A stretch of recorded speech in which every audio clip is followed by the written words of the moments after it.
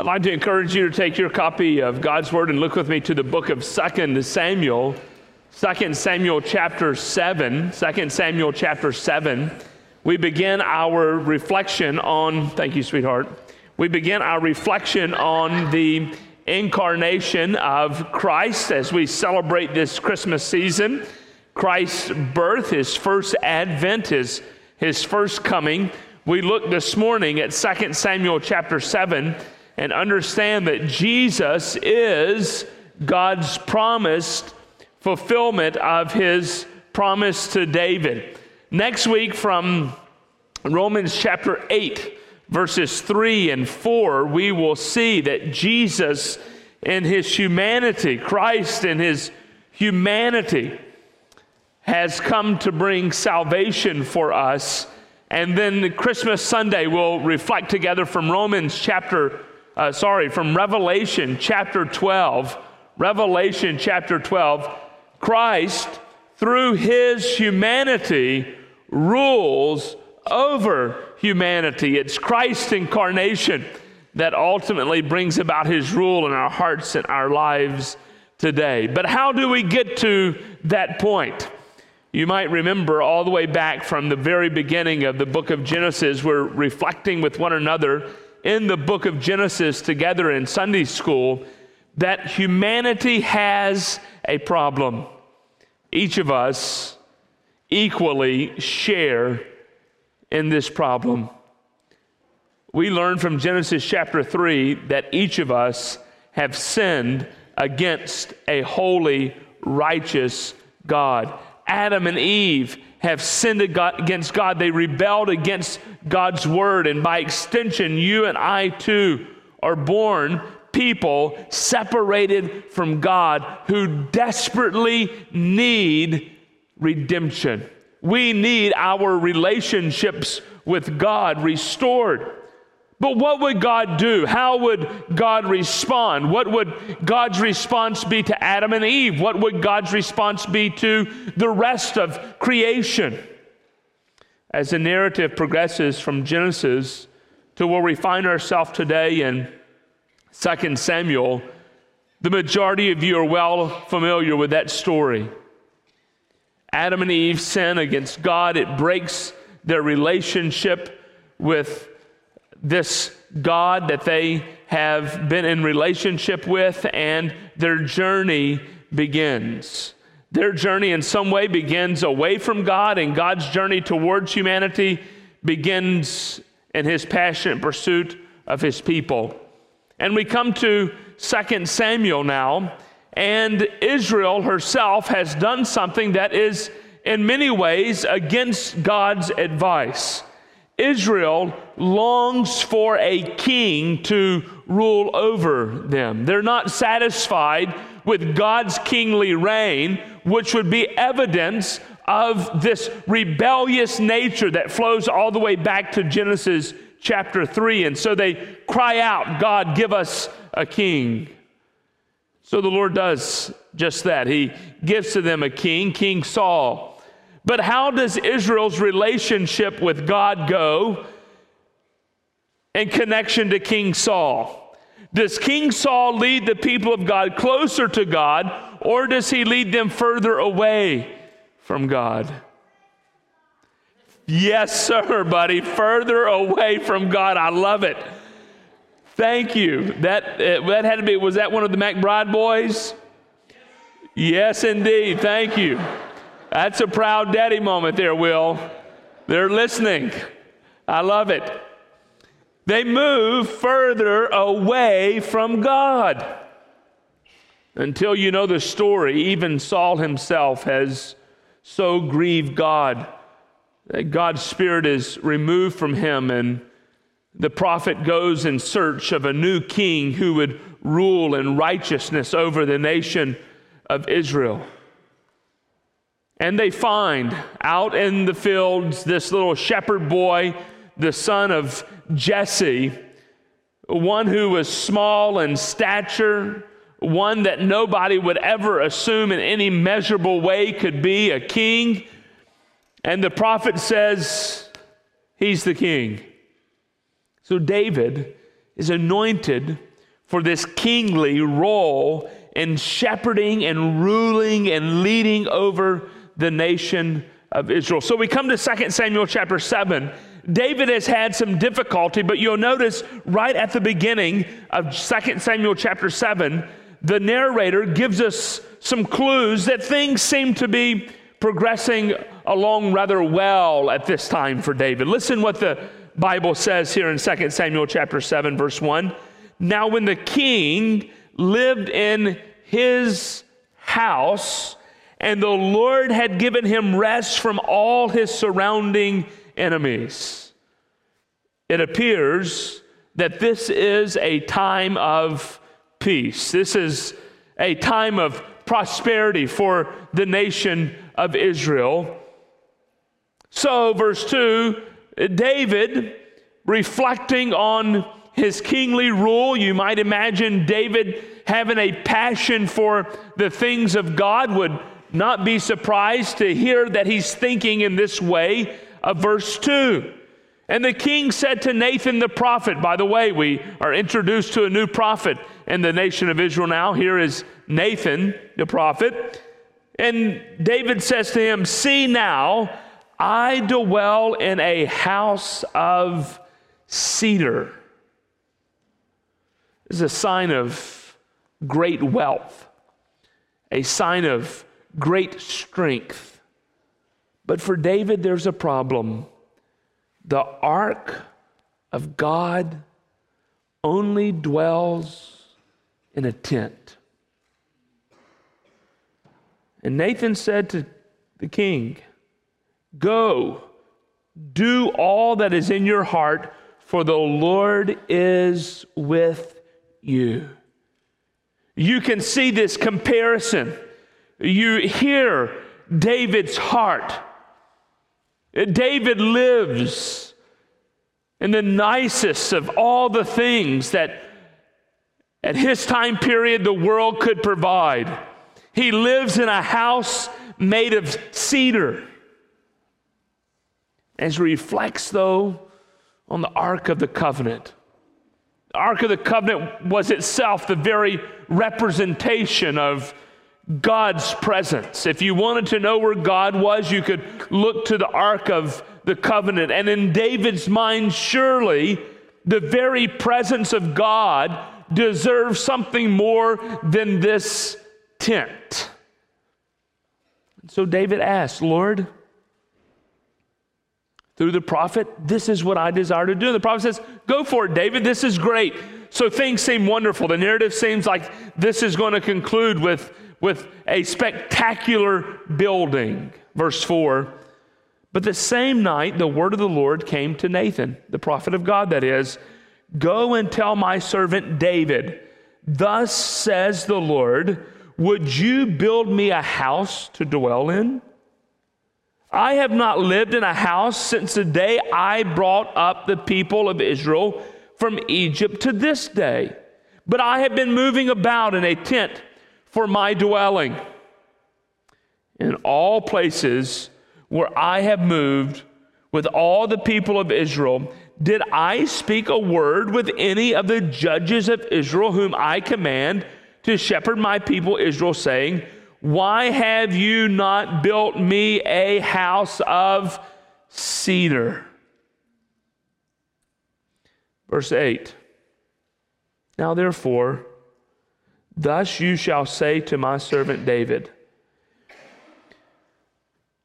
From chapter 7, verse 8, down through verse 11a, the first part of verse 11, God is now going to make a number of statements to King David that we know from the text of Scripture are going to be fulfilled in David's lifetime. So listen at these promises that God is going to give to King David, that David himself would be a recipient of, that David himself would see. Thus says the Lord of hosts, I took you from the pasture, from following the sheep, that you should be prince over my people Israel. And I have been with you wherever you went, and have cut off all of your enemies from before you. and I will make for you a great name, like the name of the great ones on the earth. And I will appoint a place for my people Israel, and will plant them, so that they may dwell in their own place and be disturbed no more, and violent men shall afflict them no more as formerly, from the time that I appointed judges over my people Israel. God has taken David on this journey of reflection, but also pointing him toward the future in terms of what God has done in David's life and where God is going to lead in David's life. There's an indication from this text of Scripture that David is going to be, in every measurable way, different than King Saul. And of course, we know the narrative. Not only would David be different than King Saul, David is almost going to be different than every one of the other kings that follow in the nation of Israel or in the nation of Judah. For the majority of those kings will be kings who do not reign and rule according to the word of God. But not so with King David. You see God's providence highlighted in this text. David, you were just simply out in the field. You were a nobody. But look what I did. I came to you, and I have brought you to this place for you to be a prince over my people. And then God gives some promises to David in terms of his reign. David's reign, God promises, will be a reign that is primarily one that is indicated by peace. Not that David isn't going to have any problems, but by and large, this would be David's reign. Now notice what happens following chapter 7, verse 11b. From chapter 7, verse 11b, down to verse 16, God is still speaking to his prophet, to his king, David, but God is now going to be speaking to David in a way of a fulfillment that David himself will not see, but yet is a promise to David himself. Look what the Lord says to David. Verse 11b, and I will give you rest from all your enemies. Moreover, the Lord declares to you that the Lord will make you a house. Now notice what how did the narrative begin? David wants to make for the Lord a house, right? Now notice what the Lord is saying to David. David, I'm going to make for you a house. Verse 12, when your days are fulfilled and you lie down with your fathers, I will raise up, as your Bible, if you're reading from the ESV and my ESV translate, I will raise up your offspring. We might also remember from Genesis this narrative about seed. This is this exact same word. I will raise up your seed after you, who shall come from your body, and I will establish his kingdom. He shall build a house for my name, and I will establish the throne of his kingdom forever. I will be to him a father, and he shall be to me a son. And when he commits iniquity, I will discipline him with the rod of men, with the stripes of the sons of men, but my steadfast love will not depart from him, as I took it from Saul, whom I put away from before you. So this narrative changes. God, I want to build a house for you. The Lord says, no, David, I've never asked for you to build a house for me.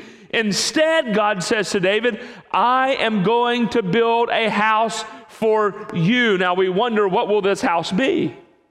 We already know from 2 Samuel chapter 7, verse 1, David already has a nice house. David already has this very comfortable, posh living place, if you will. Why does David now need a second house? Well, you say, well, Pastor, clearly he's the king of Israel. Surely the king of Israel deserves a palace from which he can carry out all the business of the nation of Israel. And Perhaps up in the northern part of Israel, he needs a house along Mount Hermon so that he can go snow skiing during the winter. We all understand that, right?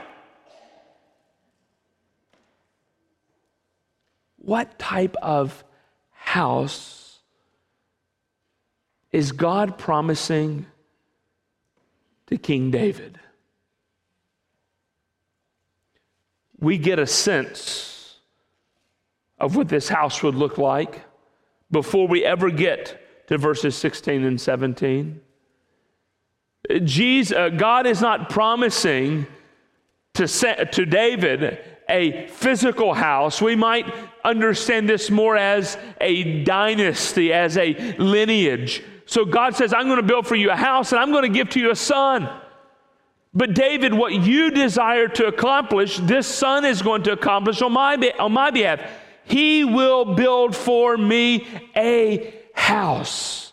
He will build for me this place that you desire. So there's this promise to King David from the very beginning that there is going to be something that is unusual about this expression of house that will find its fulfillment in the person of Solomon. But it's not only in the person of Solomon that God will establish his house or his dynasty. Look what the text of Scripture says in verses 16 and 17. And your house and your kingdom shall be made sure for how long? Forever before me. Your throne shall be established forever. In accordance with all these words and in accordance with all this vision, Nathan spoke to David. David is going to accomplish a fulfillment of what God had promised to Abraham all the way back in Genesis chapter 12. You might remember in Genesis chapter 12, God has promised to Abram that he is going to be a father of what? Of many nations. That promise is repeated again in Genesis chapter 17, verse 6, for example, and again in Genesis chapter 17, verse 16.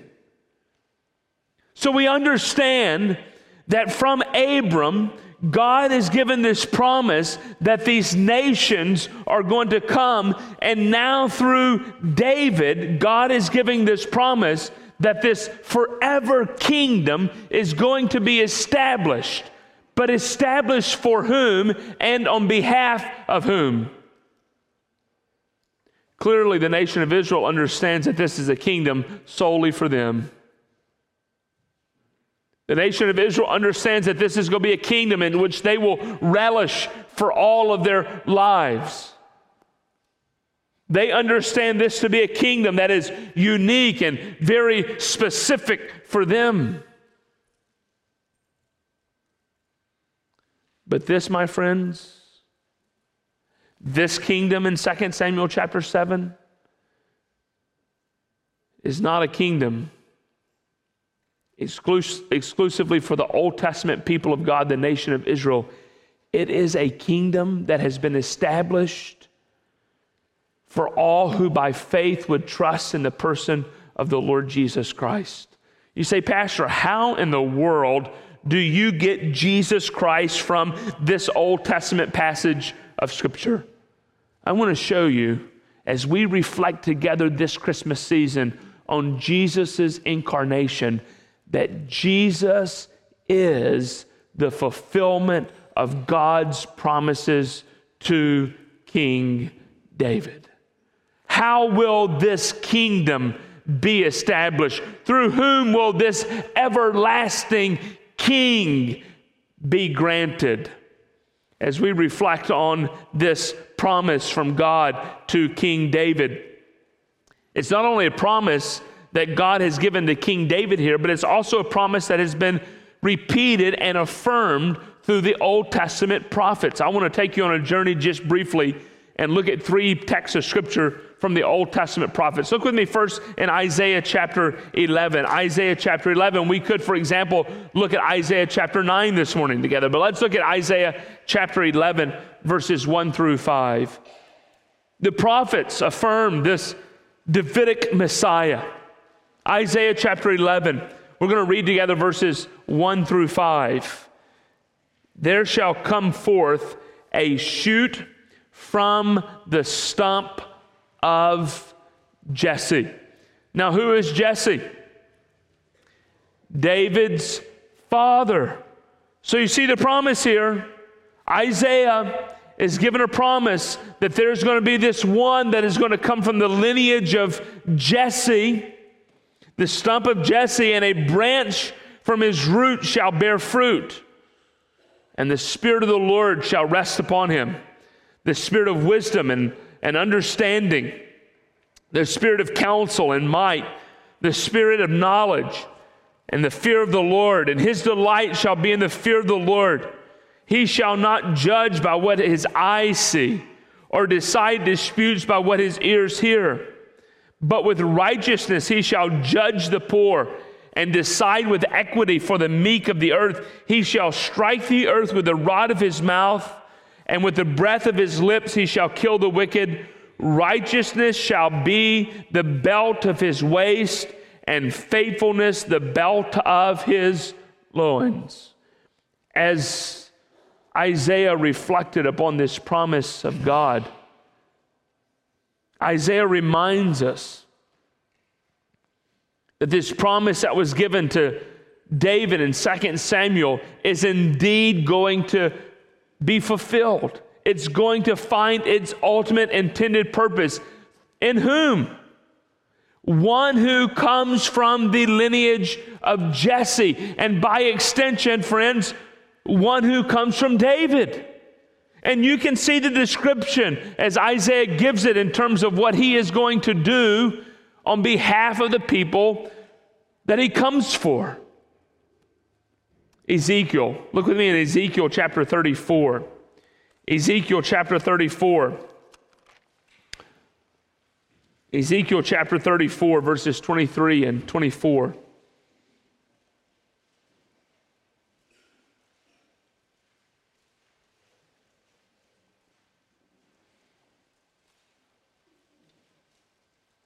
Here's the Lord's promise to the nation of Israel. And I will set up over them one shepherd, my servant.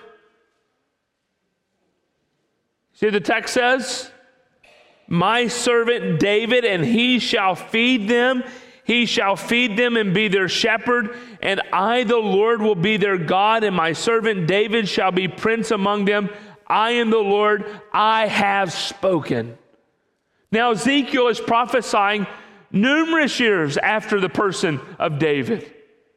But notice what Ezekiel understands. He understands that there's this group of shepherds in the nation of Israel that have so perverted God's intended purpose of their office that Ezekiel is giving a statement of judgment here against these bad leaders, these bad priests, these bad shepherds. But God is reminding the people of Israel, don't lose hope. Don't lose focus of that which God has promised you. Can you imagine waiting 5 years for something that you so desire?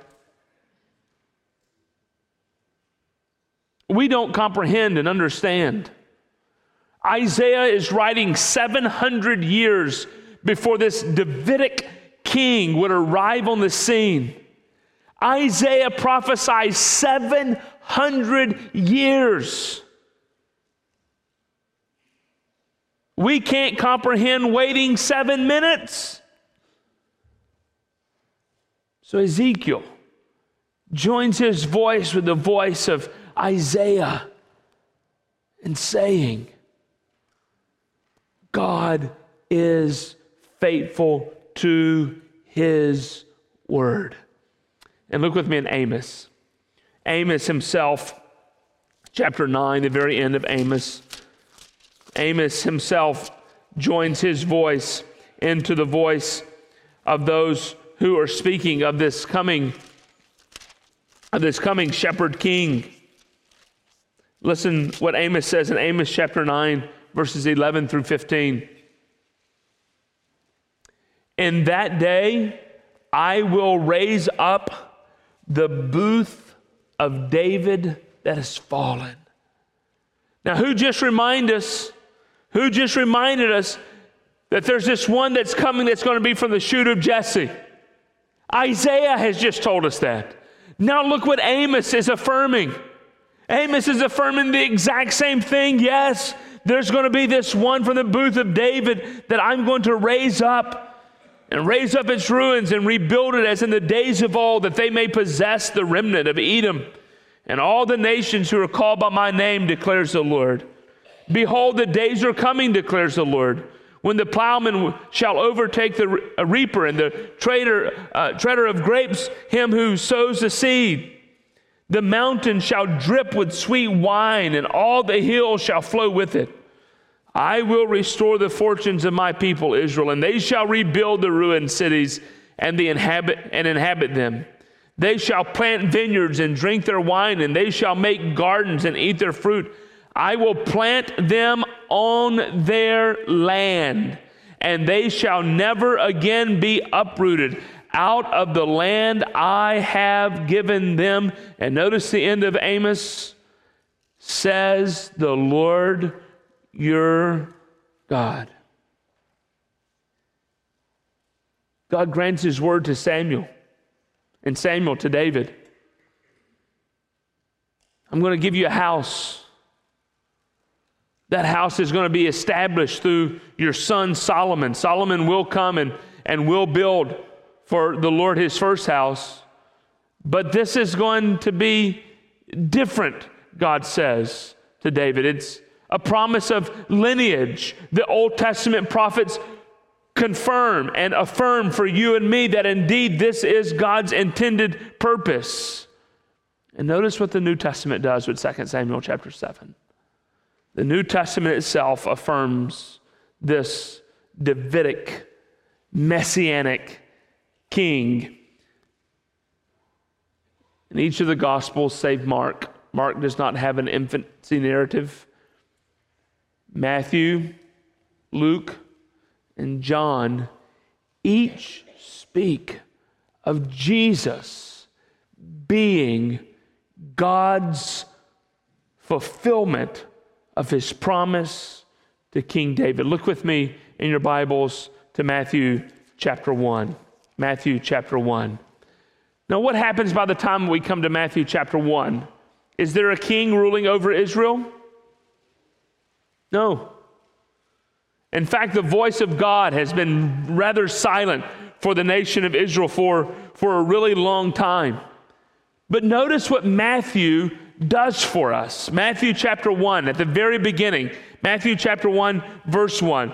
The book of the genealogy of Jesus Christ, the son of David. Now come down to verse 17. So all the generations from Abraham to David were 14 generations, and from David to the deportation to Babylon 14 generations, and from the deportation to Babylon to the Christ 14 generations. The nation of Israel has been in captivity. But notice what Matthew is doing for us. Matthew is imaging for us at this coming one who is to be born. Jesus ends Israel's exile. Israel is now going to be brought into this promised relationship, and Jesus is going to reign as their conquering king and ruler. Look what he says in Matthew chapter 2. Matthew chapter 2, verse 1. Now, after Jesus was born in Bethlehem of Judea in the days of Herod the king, then verse 6 of chapter 2, and you, O Bethlehem, in the land of Judah, by no means the least among the rulers of Judah, and from you shall come a ruler who will shepherd my people Israel. David is of what tribe? Judah. David is from the tribe of Judah himself. A promise here in reference to Bethlehem. Bethlehem is the city of David. Do you see what Matthew is doing? Jesus is this prophetic fulfillment of 2 Samuel chapter 7. Jesus is this promised messianic figure who is coming into the world to save his people from their sins.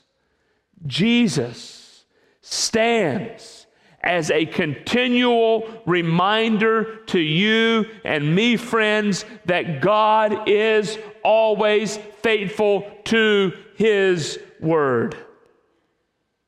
Matthew shows us Jesus as a fulfillment of 2 Samuel chapter 7. Look with me now in Luke.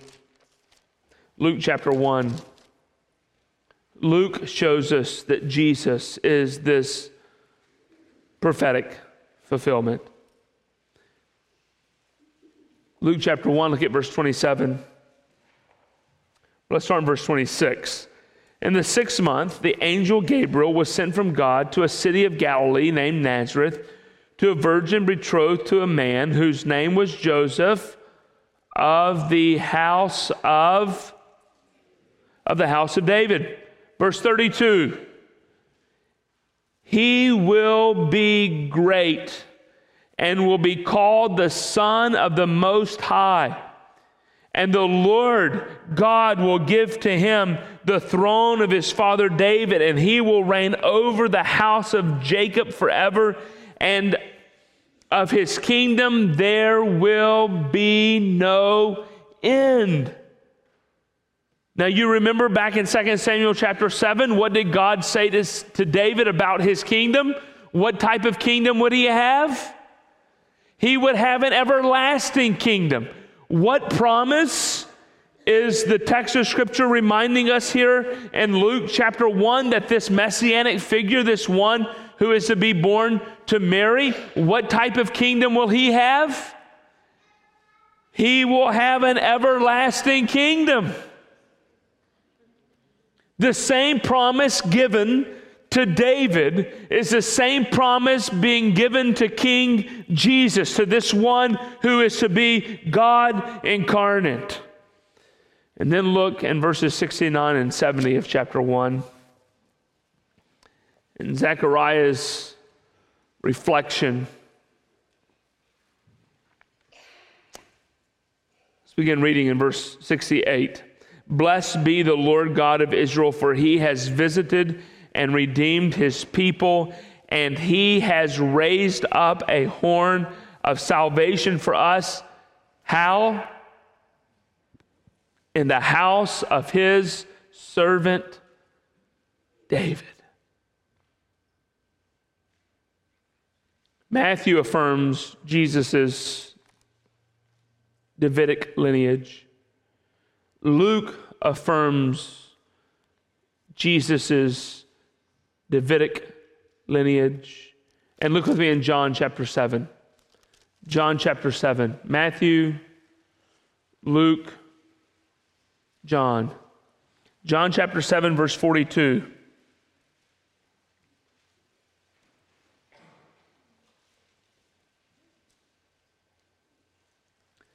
Has not,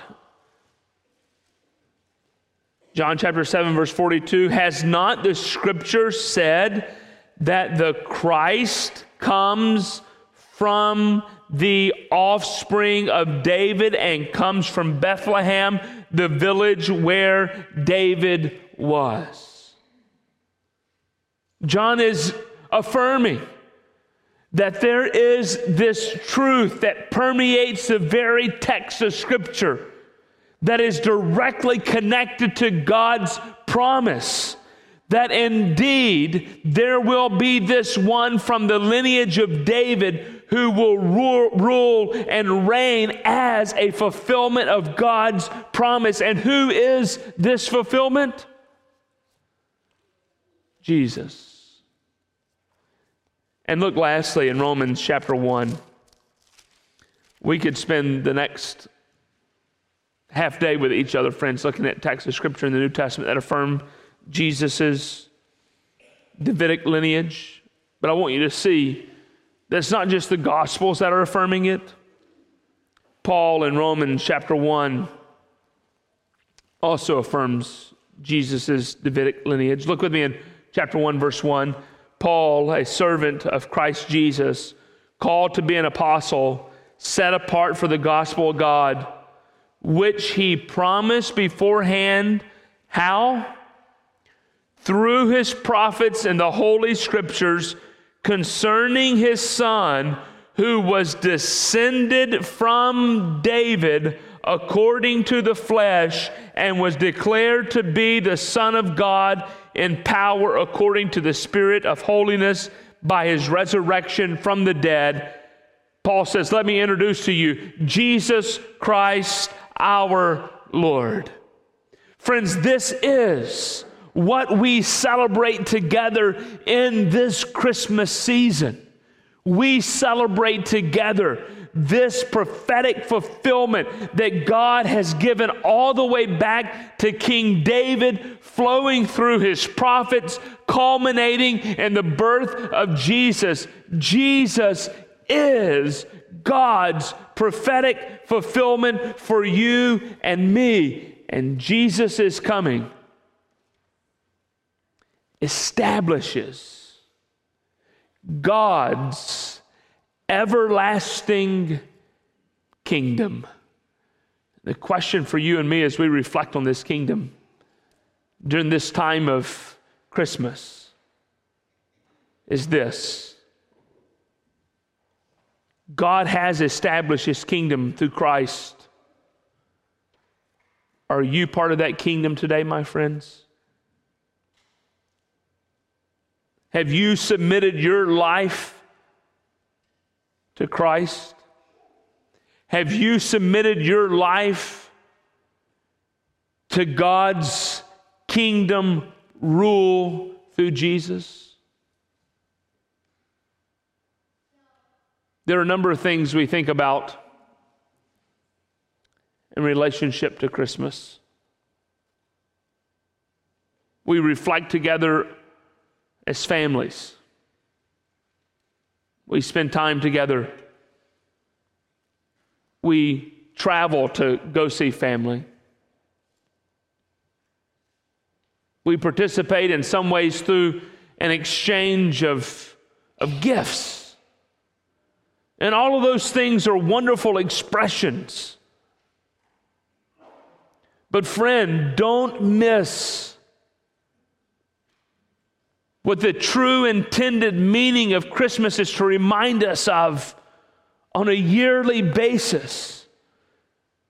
That just as the nation of Israel waited for God's prophetic fulfillment to David to establish his kingdom rule and bring forth that Davidic Messiah, and God does that through the person of Jesus, so too do we who by faith have trusted in Jesus await for God's final establishment of his kingdom.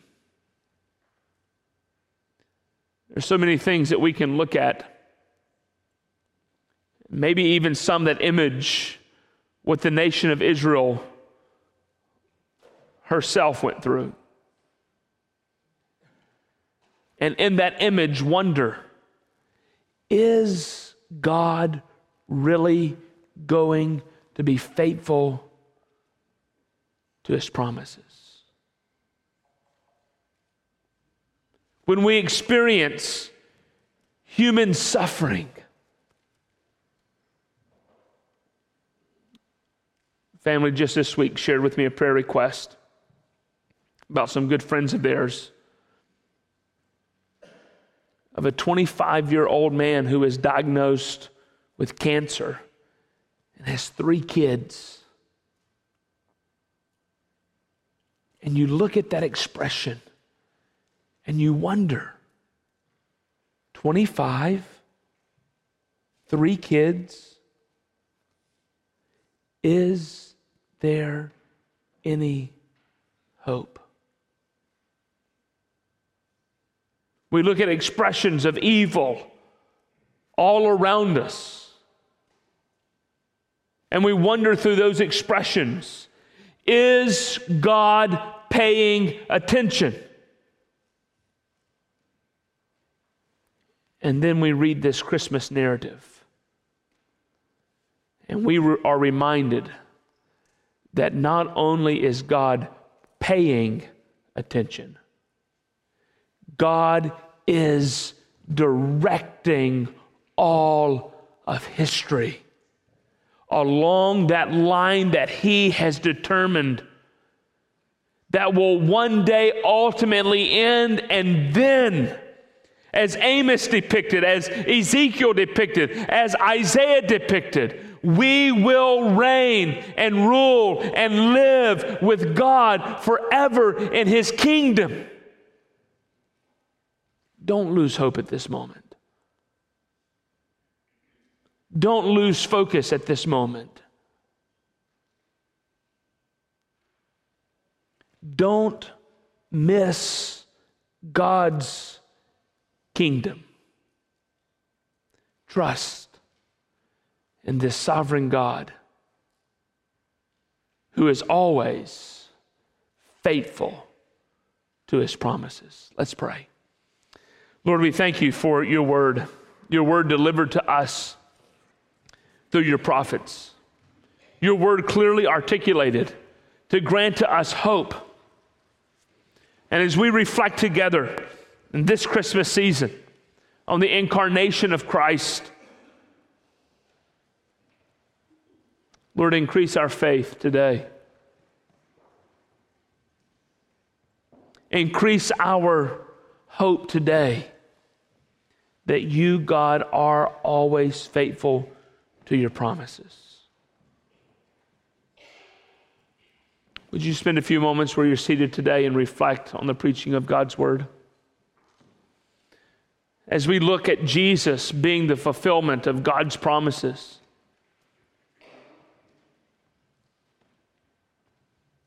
have you trusted in this Jesus?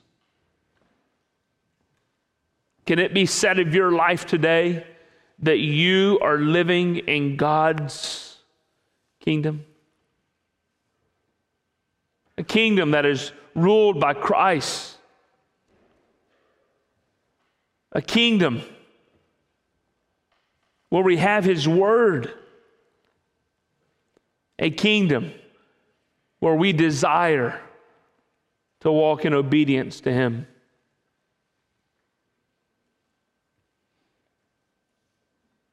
Have you trusted in that Davidic promise? If you're here today, friend, and you've never trusted in this Jesus, the Bible says, whosoever shall call on the name of the Lord shall be saved. Would you trust in Christ today? Would you repent of your sins? Would you turn away from yourself and turn toward Christ? Would you desire today to live in God's forever kingdom? As a believer today, would you spend a few moments and just give thanks to God for His faithfulness?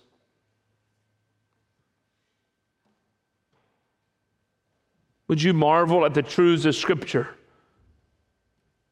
That words spoken 700 years before Jesus would ever arrive on the scene are so clearly and beautifully depicted in the person of Jesus, that the only way any of these things could be accomplished is if this Bible is literally the Word of God. Would you thank God today for His Word?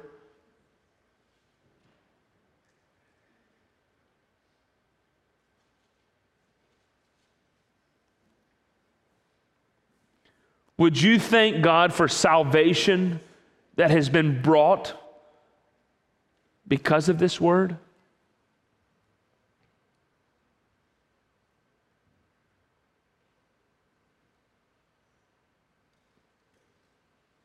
In just a few moments, we're going to corporately stand and respond to the preaching of God's word. Perhaps you're here today and you have questions about what it means to trust in Christ. Myself and Pastor Travis will be down front as we sing. Please feel free to come forward, and we'll be glad to share with you how you can trust in Christ. But friend, you don't have to come talk to one of us. There are plenty of people seated around you today. If you have questions about what it means to trust in Christ, please feel free to turn to someone seated next to you, and I promise you they'll be glad to share with you how you can trust in Christ. Maybe you'd like for one of us just to pray with you, to rejoice with you, to rejoice in how you see God's promises fulfilled in your life as you live out your life in God's kingdom. We would delight in shepherding your heart by praying for you during this time. Or thirdly, maybe God has impressed upon your heart that this is a congregation in which you need to be connected to live out your life on mission with Him. This would be an opportunity for you to express your interest in being part of this faith family. Lord, as we respond to you, may our responses be pleasing, we pray in Jesus' name. Amen. Would you stand with me as we sing?